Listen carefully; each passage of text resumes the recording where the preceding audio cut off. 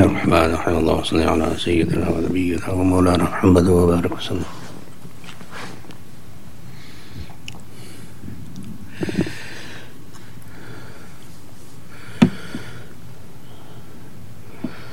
Alhamdulillah, Jazakumullah khair for coming.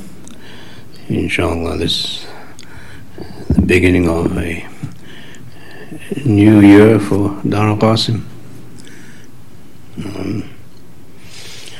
We make dua that Allah subhanahu wa ta'ala save us and protect us from the COVID virus. May Allah subhanahu wa ta'ala eradicate it and make it disappear. May Allah subhanahu wa ta'ala give us, inshallah, health and barakah and afiyah.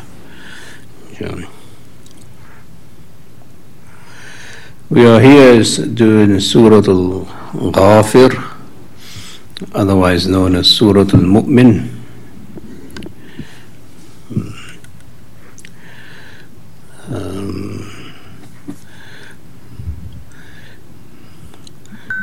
Could I get the other mic?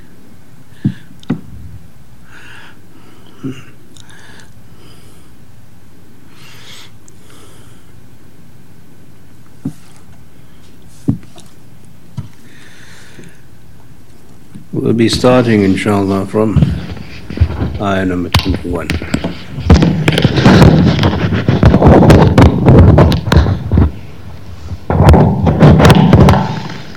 There you go. Bismillah.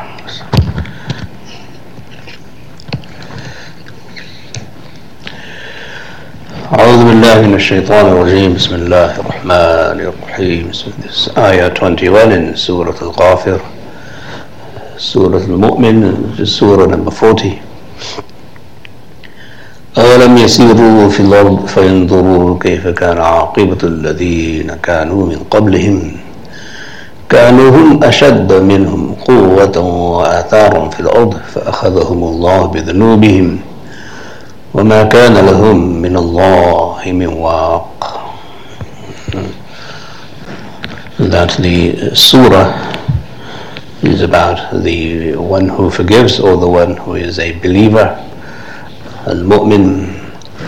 Allah subhanahu wa ta'ala is taking us towards the person who believed from the family of Fir'awn and hid his iman and exposed it only when Musa alayhi salam was threatened with death by Fir'awn. So this is a prelude to that. Allah subhanahu wa ta'ala is showing that the understanding we have from the Quran and Sunnah is that everything has a cause and effect, and you will see how human history plays out the same way, that there is cause and there is effect. So what is the cause for civilizations and nations and communities to disappear and to decline, basically? So this ayah speaks of that decline in civilizations, even though they are great civilizations. And addressing the kuffar of Makkah primarily, as this was revealed in Makkah, speaking to the Quraysh, Allah subhanahu wa ta'ala says, أَوَلَمْ يَسِيرُوا فِي الْأَرْضِ فَيَنْظُرُوا كَيْفَ كَانَ عَاقِبَةُ الَّذِينَ كَانُوا مِنْ قَبْلِهِمْ. Do they not see, that have they not travelled throughout the earth, which the Quraysh did? They were travellers, so that they can see what was the fate of those before them. So travelling on earth was something that the Quraysh was very capable of doing. They travelled to Yemen, they travelled to Syria, they travelled to Ethiopia, they travelled almost anywhere they wanted to. So they travelled and they saw the ruins and the remnants and the relics of other civilizations. Allah is saying that you must look at them. You must observe them, you must think of them and study them. كَانُوا هُمْ أَشَدَّ مِنْهُمْ قُوَّةً, that they were much more severe than them in power and authority and in domination, meaning much more powerful than the Quraysh themselves. And that is how you must see how they had athar or atharun fil ard. They left a legacy in the earth that others came and they also left. Why did they leave? فَأَخَذَهُمُ اللَّهُ بِذُنُوبِهِمْ, Allah seized them because of their sins. Okay. So here we see a cause and effect. The cause is the sin and the effect is the disappearing of civilization. Okay. So this in the world of ethics and morals and behavior, in the world of Tawheed, in the world of iman, Allah subhanahu wa ta'ala is saying that this is the lesson of history. It's a very simple lesson. It's not complicated, it's very simple. That if you do good deeds, Allah will preserve you, and if you do bad deeds, Allah will punish you and even destroy you. So this is very simple reading of a historical phenomenon that if Muslims were to think about this, the simplicity of the message is so grand and so beautiful that we should take heed. وَمَا كَانَ لَهُمْ مِنَ اللَّهِ مِنْ وَاقٍ, and they had no protector from Allah. There was no one there to protect them from Allah subhanahu wa ta'ala's punishment, Allah's seizure. Allah caught them, captured them, punished them, and so on. So the divine cause and the divine effect. Okay. So those people who might object and say, why does God punish people? This is something that they bring upon themselves. So now this is what we call the Takwini Nidam, the Nidam of the cosmos, that if you live lavishly and you're in luxury, okay, and you become hedonist and all you do is just live a very filthy life and a very extravagant life, okay, then the things will add up, they will accumulate, and people will lose their self-respect, and then things will corrode from within, and people will start fighting over luxuries, and people will fight over parties, and people will then kill each other, and people will then destroy each other because of the lifestyle. So now Allah doesn't come down from the heavens and smack people in the face individually. That's not what this ayah means. That Allah sees them because of their sins. This is how it plays out in human time and space, in human history, that one thing leads to another. Hedonism leads to extravagance, it leads to a system of economics that is not viable, it is not sustainable, and people lose everything and so on. So the decline there is not just ethical, the decline is cultural, the decline is economic, the decline is financial, the decline is in community, not trusting anyone, and so on. So this is how it plays out.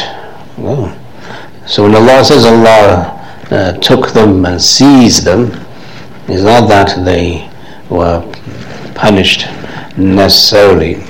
There were people whom Allah did punish, meaning the people of Nuh alayhi salam, Allah punished through a divine chastisement and punishment, and there were others whom Allah punished. But usually when the Quran speaks in broad terms and does not specify the punishment, it refers to the demise of human beings through their own system, and the system corrodes and they capitulate and so on. So that is what is meant here in a very kind of, as we call the cosmic cause and effect.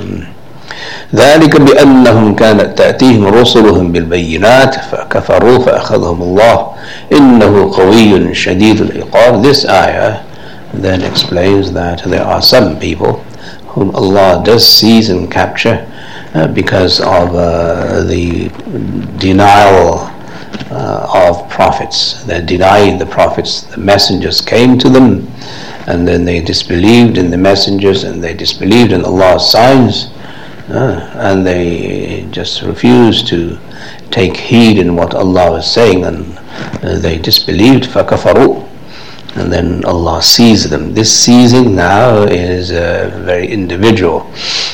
إِنَّهُ قَوِيٌّ شَدِيدُ الْعِقَابِ. Indeed, He is very powerful. Allah is powerful and very severe in punishment. So at the beginning of the surah, Allah subhanahu wa ta'ala talks about divine mercy, rahmah, talks about the angels who carry Allah's throne, and talks about the angels seeking forgiveness for those who believe in Allah, etc. And now we come to a point on the other extreme where people who refuse to believe in Allah, the Rasul, and everything else, then they are now given this unfortunate fate of being destroyed. That is Allah's being severe in punishment, very, very powerful, very overwhelming, and so on.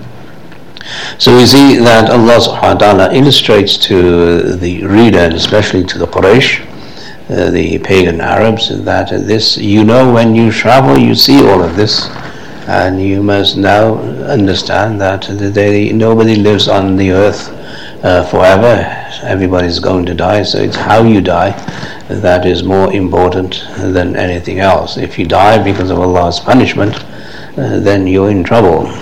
And if you die because you're doing good deeds, and there's another reason why you die, then that is Allah's rahmah upon you. So as I said, this is a prelude to the story of Musa alayhi salam and Fir'awn, and the believing man, the one who believed in Musa alayhi salam, although he was from the family of Fir'awn. Allah subhanahu wa ta'ala then continues, وَلَقَدْ أَرْسَلْنَا مُوسَى بِآيَاتِنَا وَسُلْطَانٍ مُبِينٍ, that indeed we did send Musa with our signs and with a very clear and overwhelming proof. Sultan has many meanings, as we know from the Arabic language. One is that Allah is saying, first of all, that we sent Musa with signs. So Allah always sends prophets with signs of their prophethood, and signs of Allah's power and Allah's fadl being with them. Okay.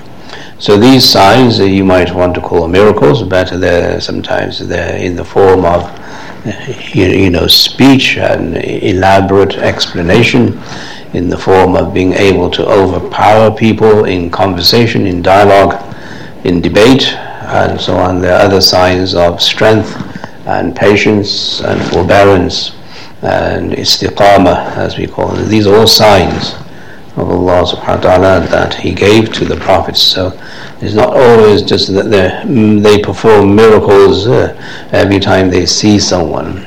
Again, the signs are very broad. So there's individual signs. As I said, being patient and being forbearing is a huge sign that Allah's fadl is with the Nabi. Human beings usually capitulate under pressure. That's not a sign that you're on the truth. If you concede to falsehood and you give in and you say, okay, I'm not going to do this because it's not worth it, and so on, that's a sign that not only you're weak, but your message is false. When the human being stands up for his principle and is willing to die for his principle, that's a sign that you actually believe what you believe in is the truth.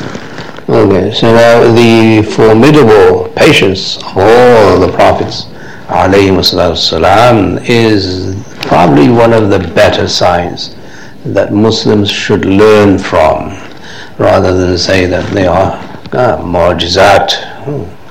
This is the inner mu'jiza, this is the inner strength that Allah is revealing and Allah is expressing and manifesting that the more they persecute and the more they resist, the more the patience of the Nabi grows, and the more the Nabi shows strength and determination and dua and himmah and all of that. So this is a sign. So we have to be sometimes careful that we just don't simply dismiss this as a mu'jiza. So there are many forms and many levels of mu'jizat that the anbiyaa perform through Allah's fadl and through Allah's permission. Then these inner proofs of fortitude and resolve, go a long way, because there's nothing that angers the people of falsehood than the determination of people who are fighting them. Nothing angers anyone more than that. Meaning, if you have a mu'jiza and you have a proof that you have a she-camel coming up there, they can just say that's what do you call it? That's sihr, that's witchcraft, or that's magic, or something.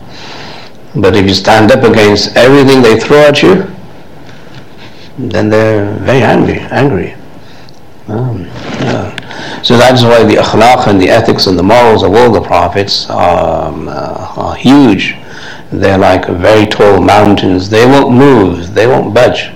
So their persistence and their perseverance is from the bayinat, or the ayat, the ayat that Allah subhanahu wa ta'ala gives to.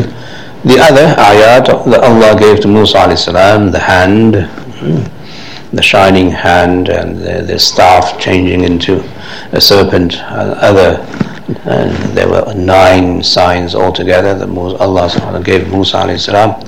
They're mentioned in the Quran, some of them in Surah Ghāfir, and some of them in other places. وَسُلْطَانٍ مُبِينٍ. Allah subhanahu wa ta'ala gave him a huge open authority, sultan, that you have dominion and power at the same time, that he had authority in such a way that he was able to not just control himself, but control perhaps the dialogue that he had with the Fir'awn and his people. So this is domination. The word sultan gives you this meaning. So anyway, whom did we send Musa alayhi salam to? Ila Fir'awn wa Haamaan wa Qaroon. 3 types of people. One is the administration, the leadership, the empire itself that was manifested by the person who is Fir'awn of the Quran, that Allah sent Musa to Fir'awn. You know the story of Musa alayhi salam being raised by Fir'awn's wife in the palace, and so on. So although he raised him and treated him like a son and a prince, Allah subhanahu wa ta'ala sent Musa back to Fir'awn to guide him and to deliver the truth to him, and so on. Well, Haamaan is the engineer, which they have now found that the word Haamaan that Egyptology actually referred to an engineer. That was the title that was given to the chief engineer. So that was a title more than a name. So like Fir'awn is a title, and so on. Well, Qaroon is an individual person. Qaroon is someone who represents immense wealth. Huge amounts of money and gold and silver, and the Quran describes him previously that his keys to his treasures were carried by very strong people. So strong people had to carry the keys to his wealth and his kingdom. So these were huge people with great authority and power and wealth and domination and dominion. So Allah sends Musa alayhi salam. Now Musa alayhi salam is no longer a prince, he is a fugitive. And this is the irony of the whole story. And that is how we get to understanding how Allah sends good people to deliver the message. فَقَالُوا سَاحِرٌ كَذَّابٌ. So as I mentioned before, that they said that he is nothing except a sahir. He is a magician and he is a pathological liar. He lies and he lies and he lies. He is just telling falsehoods after falsehoods. So that is how the sequence of human history plays out, that there is falsehood triumphs, and there is injustice, and Allah sends messengers and sometimes messages to people who are in the wrong and people who perpetuate falsehood and injustice, but they don't see them as signs from Allah subhanahu wa ta'ala. They see them as whatever, some phenomenon that they can overcome. So these signs are very prevalent everywhere in the world today, and believing people, they understand that there's a message here Allah is delivering.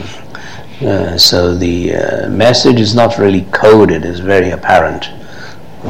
So the message in the COVID is very simple: get your act together. Right? Death is imminent. Whether it's a conspiracy or what, the fact is that you have a headache. You don't need to know why you have the headache. The thing is, you have a headache, so treat it. So instead of worrying about how many conspiracies there are behind the COVID, which I'm sure there probably are, but that's not what we can do. We can't do anything about that. What we can do is take care of what we need to take care of. So there is a message that is delivered through phenomenon, through Allah's creation. The creation delivers a message all the time. So the sun, the moon, the stars, and everything else, they're also messengers, quote unquote. The weather, the climate, they're all messengers. They're delivering. So وَأَرْسَلْنَا الرِّيَاحَ مُبَشِّرَاتٍ. Sometimes the riyah and the winds are sent as glad tidings, the Quran says, right? And the Prophet ﷺ said that there's a certain type of wind that blows and is not a good wind.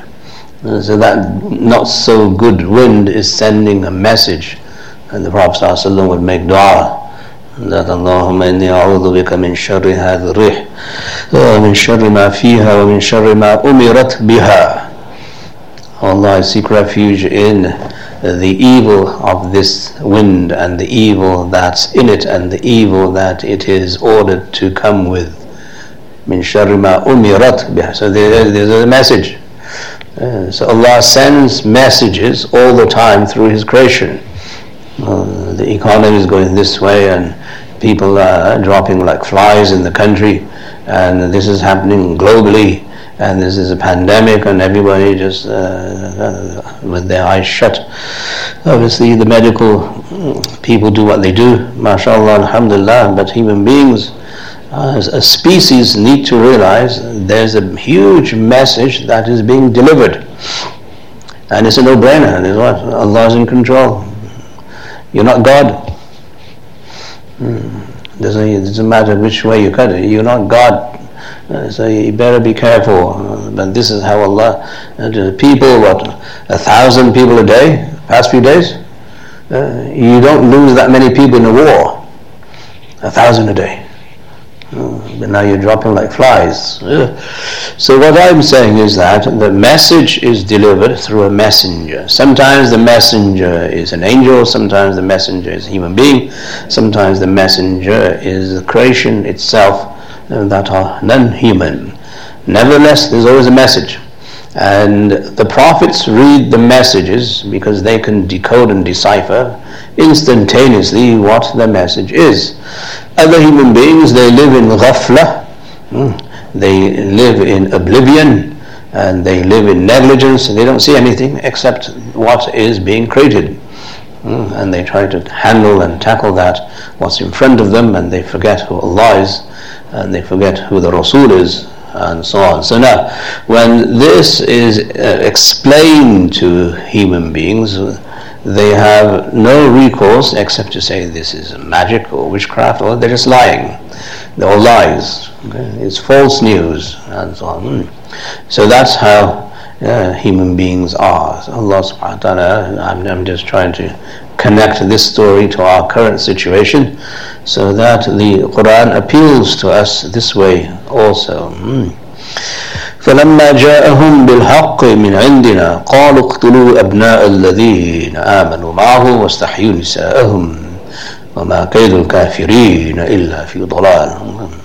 And then when the haqq was delivered to them, when it came to them from our servants and from our side, they would say, let's kill the people who are promoting this idea and this theory and saying that this is a message from Allah. So kill them and kill the sons of those who believe with them, okay, and then spare the women, okay, which is not what people don't do that anymore either. They don't spare anyone, they just kill indiscriminately, whether it's Rohingya, whether it's in China, or whether there's other places in the world, people just kill. They have to exterminate the population that believes in the truth. This is a sign from Allah subhanahu wa ta'ala that Allah is in control, and Muslims must do much more than make dua for them. They have to do much more than that. Dua obviously is the least you can do. But anyway, so the Fir'awn and the Haamaan, they said the same thing to Musa alayhi salam, that we're gonna kill you. So they killed their offspring and they spared their women, and they put them into concentration camps and into other places where they didn't enjoy any freedom, any luxury whatsoever. But Allah subhanahu wa ta'ala was there. He had a plan for Musa alayhi salam and his followers.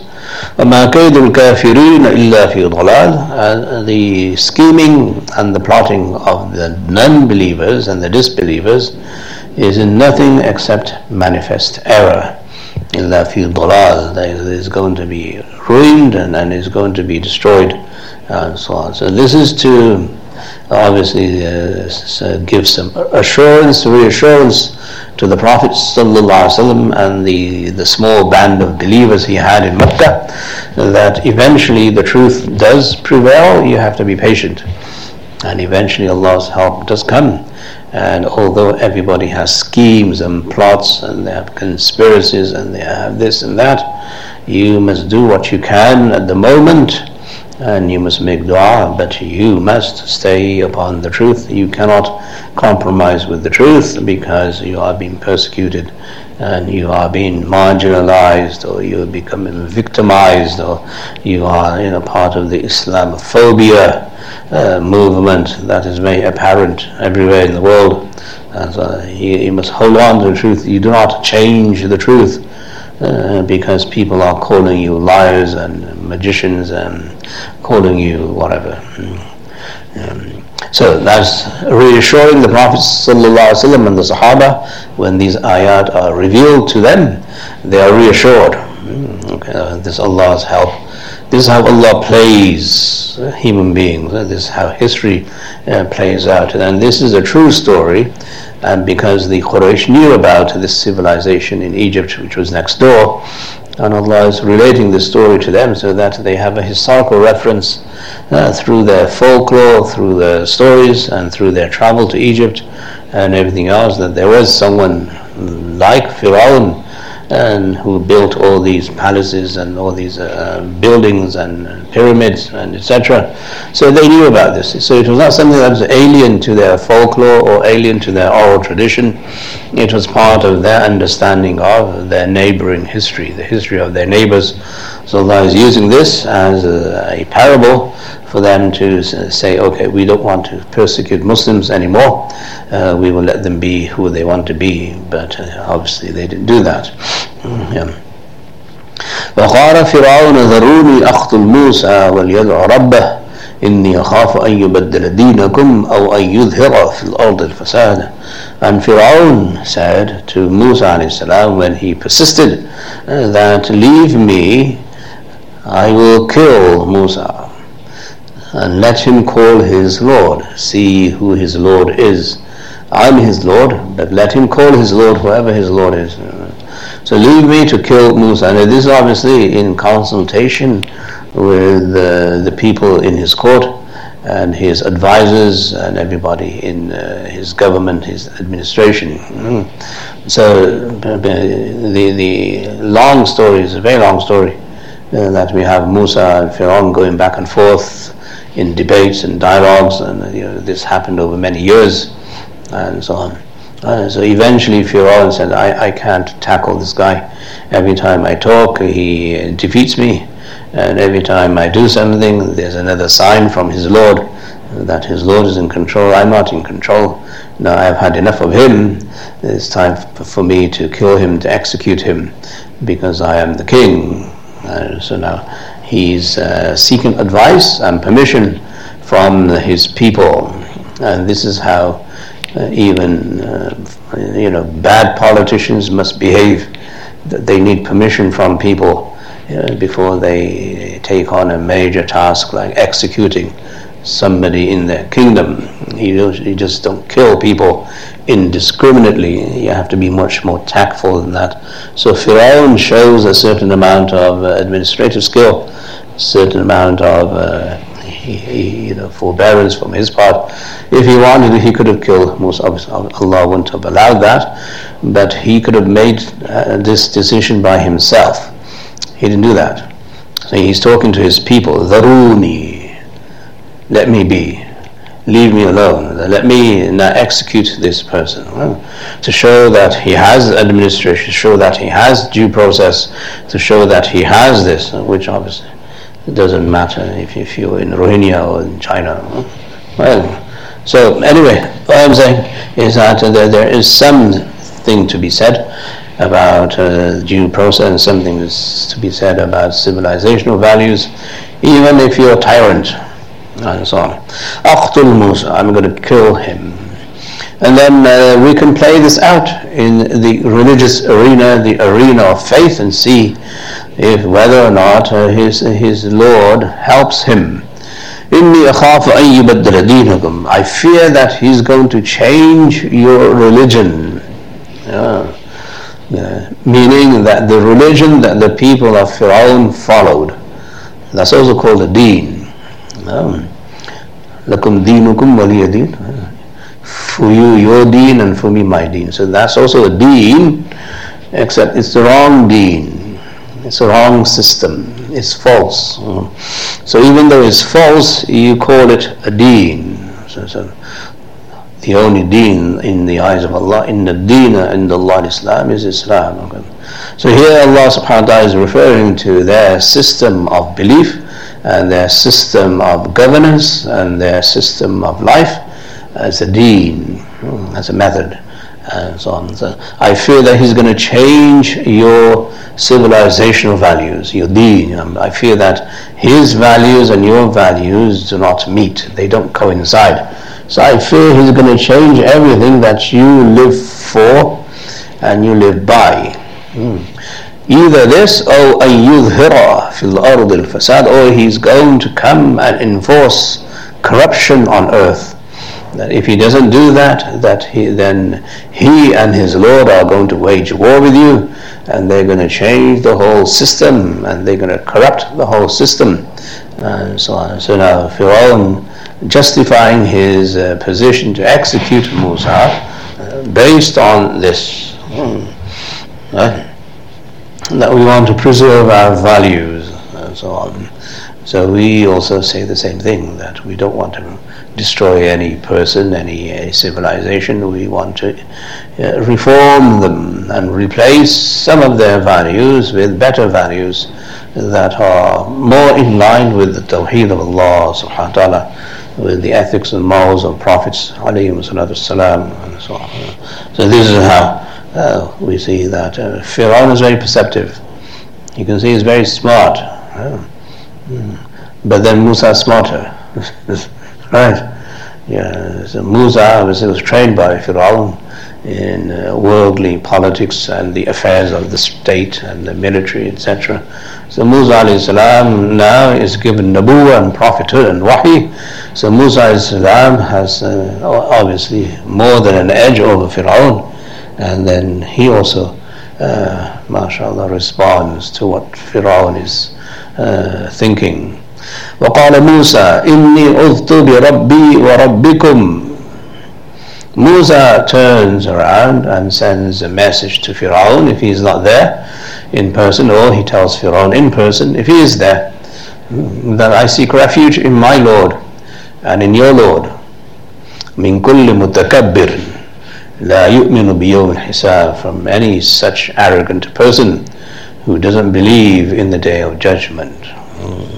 Meaning there's a day of judgment, and on that day only Allah will be the judge. Everybody else will be judged. So anyone who doesn't believe in the day of judgment is arrogant, because then he feels that he is God, he is in control, and there is no accountability. It is only he in this world, and then that's how people would live in this world, as if there's no referee, there's no accountability. No one's going to question them ever what they're going to say or what they're going to do. So now, in order to escape this, you invent a redeemer.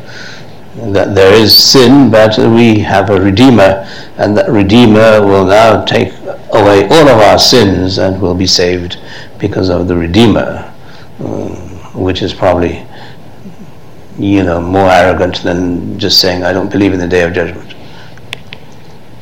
And that's the height of arrogance, that there's a redeemer who's going to take away my sins and carry my sins for me, and so on. But anyway, you know what I'm saying. Yeah.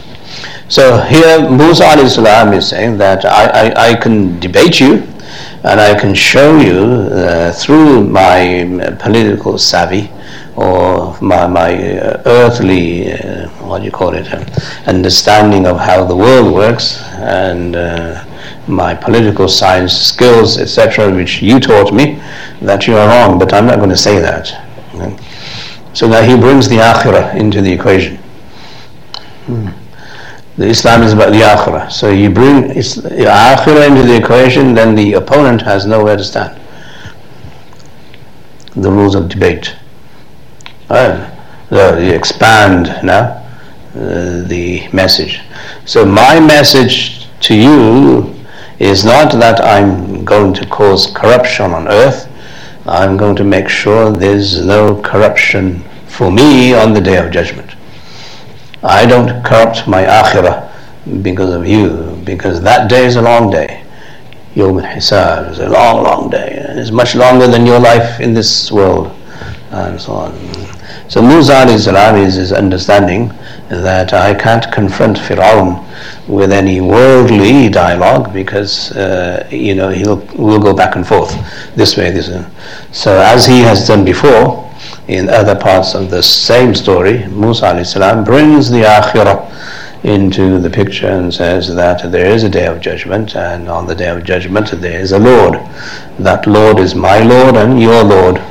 And that on that day Allah subhanahu wa ta'ala will not treat the person who is arrogant in the way that you are treating me. No, he will be much more forceful, and he will show who's in charge, and so on. So Musa alayhi salam responds to Fir'awn's comments about executing him by saying that I have refuge in Allah my Lord.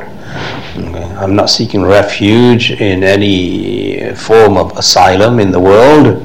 I'm not seeking asylum. I don't want to go to Haamaan or anyone else in your cabinet or in your administration.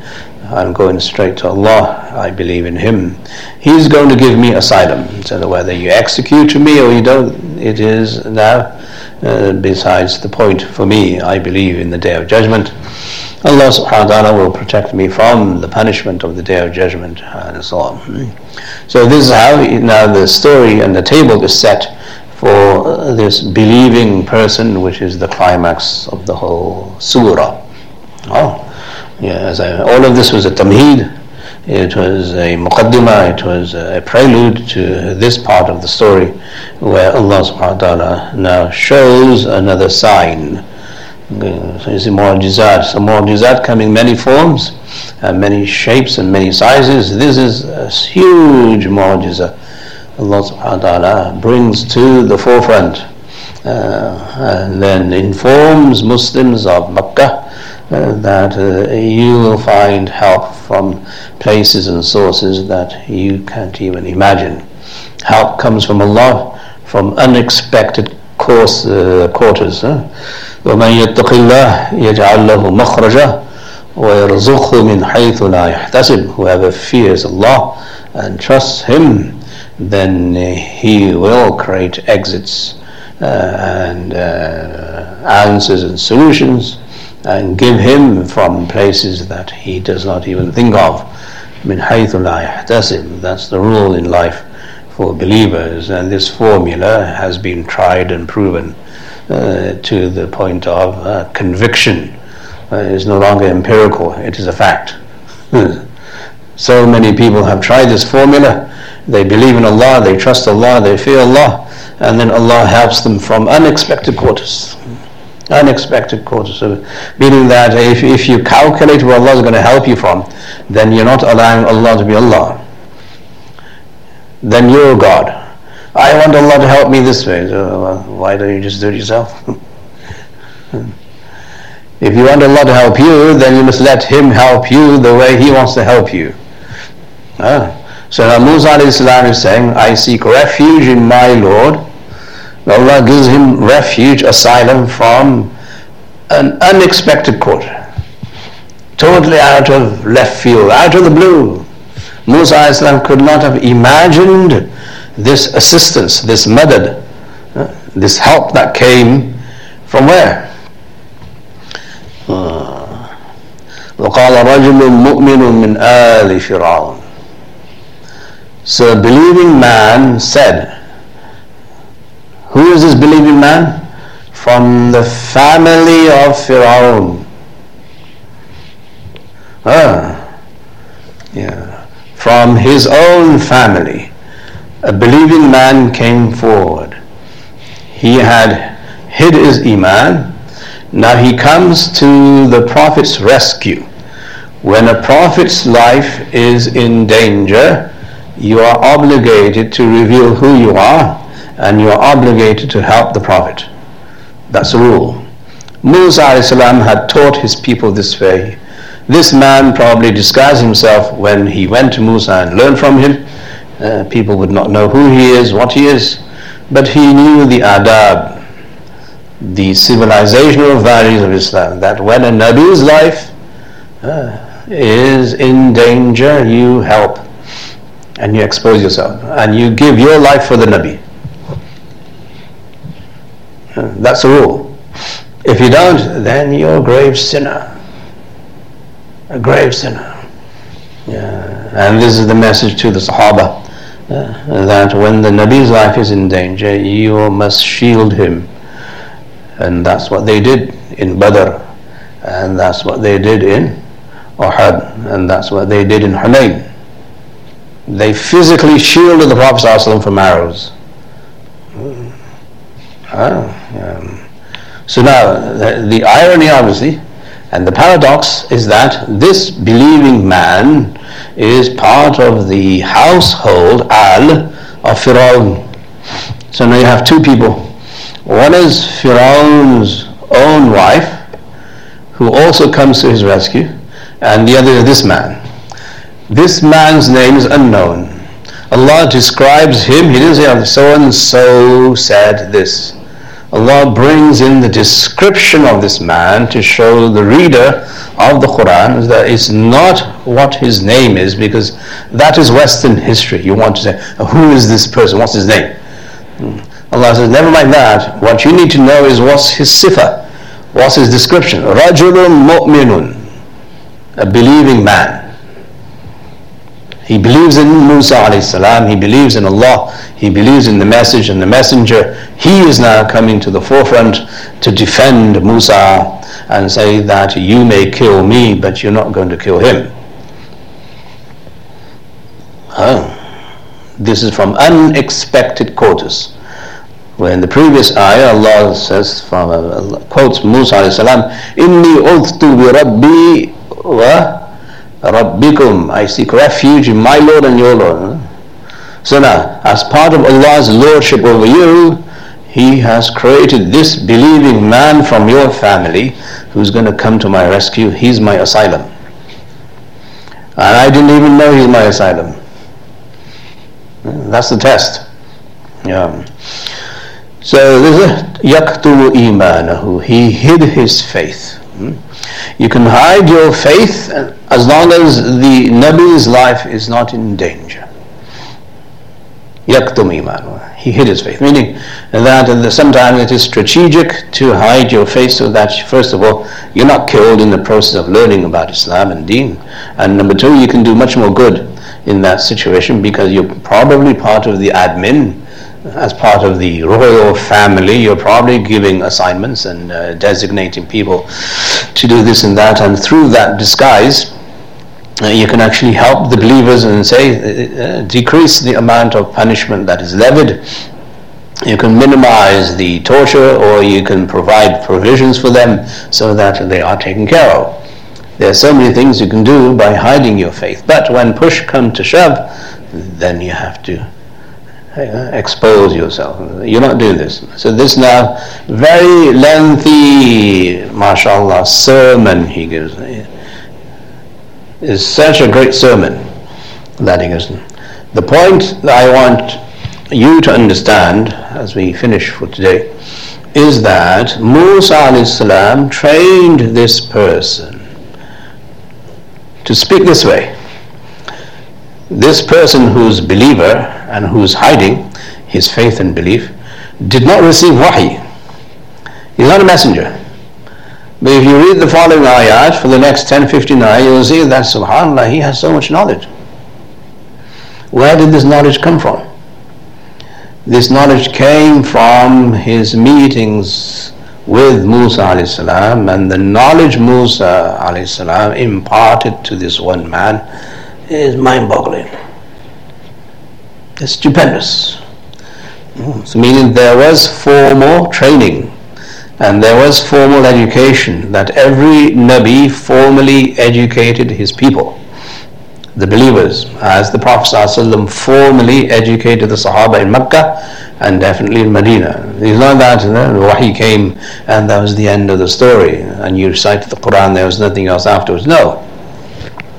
So there was structured, organized, formalized lessons, we might call them today lessons, just a word, that every Nabi had in conference with his followers. And that's the point I think you must take home, that you cannot understand Islam haphazardly, and you cannot understand Islam without a formal teacher. Otherwise you'll go cuckoo, as many people have become, unfortunately. So, but this is an amazing sermon, is amazing khutbah, if you want, a khatirah, or lecture, or whatever it is. The reasonings behind everything that he says are just so in line with wahi, and so in line with nabuwah and prophethood, and so in line with the aakhirah, that you are just amazed that perhaps he was a nabi, but he was not a nabi. He was a rajulun mu'min. He was a believing man. So a believing man must show what he believes in. I believe. Okay, what do you believe in? I don't know. What do you believe in? Quran. Okay, what does the Quran say? I don't know. I've never read it. I believe in hadith. What hadith? I've never read it. So what do you believe in? Just the construct rajulun mu'minun is now full of so much nur and so much knowledge that if you open it up, if you make the tafsir of this, what this believing man is, then you will see that how much time did Musa invest with his people, training them, educating them, teaching them, giving them lessons after lesson, in order for them to realize this amount of mashallah accuracy in their presentation and representation of Islamic values. So this is now, as I mentioned, the prelude to this is that the Quraysh must travel the earth, and when they travel the earth, which they do anyway, they must see the ruins of other civilizations, and they must ask the question, why are they no longer a great civilization? and that is because Allah took them and punished them because of their sins. And what were their sins? Their sins were of kufr, and their sins of tyranny, and their sins of injustice. When you have these three aligned, then you are ultimately, inevitably, you will be destroyed. And then in the middle, Allah subhanahu wa ta'ala shows us that Fir'awn, although he was a savvy politician, he was no match for the iman and faith of Musa alayhi salam. And Musa alayhi salam announced that he believes in Allah and he's seeking refuge in Allah, and then Allah delivers his refuge. So as soon as Musa says, I seek refuge in Allah, Allah delivers the refuge. That now this person, that Musa didn't know of. Musa knew the person, but he didn't know that he was from the family of Fir'awn. Okay, and he didn't know that he was there listening to this dialogue or this whatever mandate Fir'awn was going to issue, and the warrant he was going to issue to execute Musa alayhi salam. And he comes out from the closet, and now he delivers this mind-boggling speech, which is recorded in eternity for eternity, that all Muslims must read this passage from the Quran and seek refuge in it and seek guidance through it, and then deliver the same message to everybody they know, because it is mind-boggling. And that's the reason why perhaps some of the Mufassirun call this surah Al-Mu'min, the believer, because the story is the pivot for the whole surah. We make dua that Allah subhanahu wa ta'ala gives us tawfiq and gives us the understanding of the Quran in such a way that we're able to practice it and to apply it in our lives with ease and afiyah. And may Allah subhanahu wa ta'ala accept our efforts. Ameen ya Rabbil Alameen. Wa sallallahu ta'ala ala khayri khalqi Muhammadin wa alihi wa sahbihi ajma'in. برحمتك يا أرحم الراحمين والحمد لله رب العالمين. We will continue the tafsir next week, inshallah. Although it will be the third day of Eid, but you had, mashallah, almost a year's break, so no more breaks. Jazakumullah khair. Assalamu alaikum wa rahmatullah.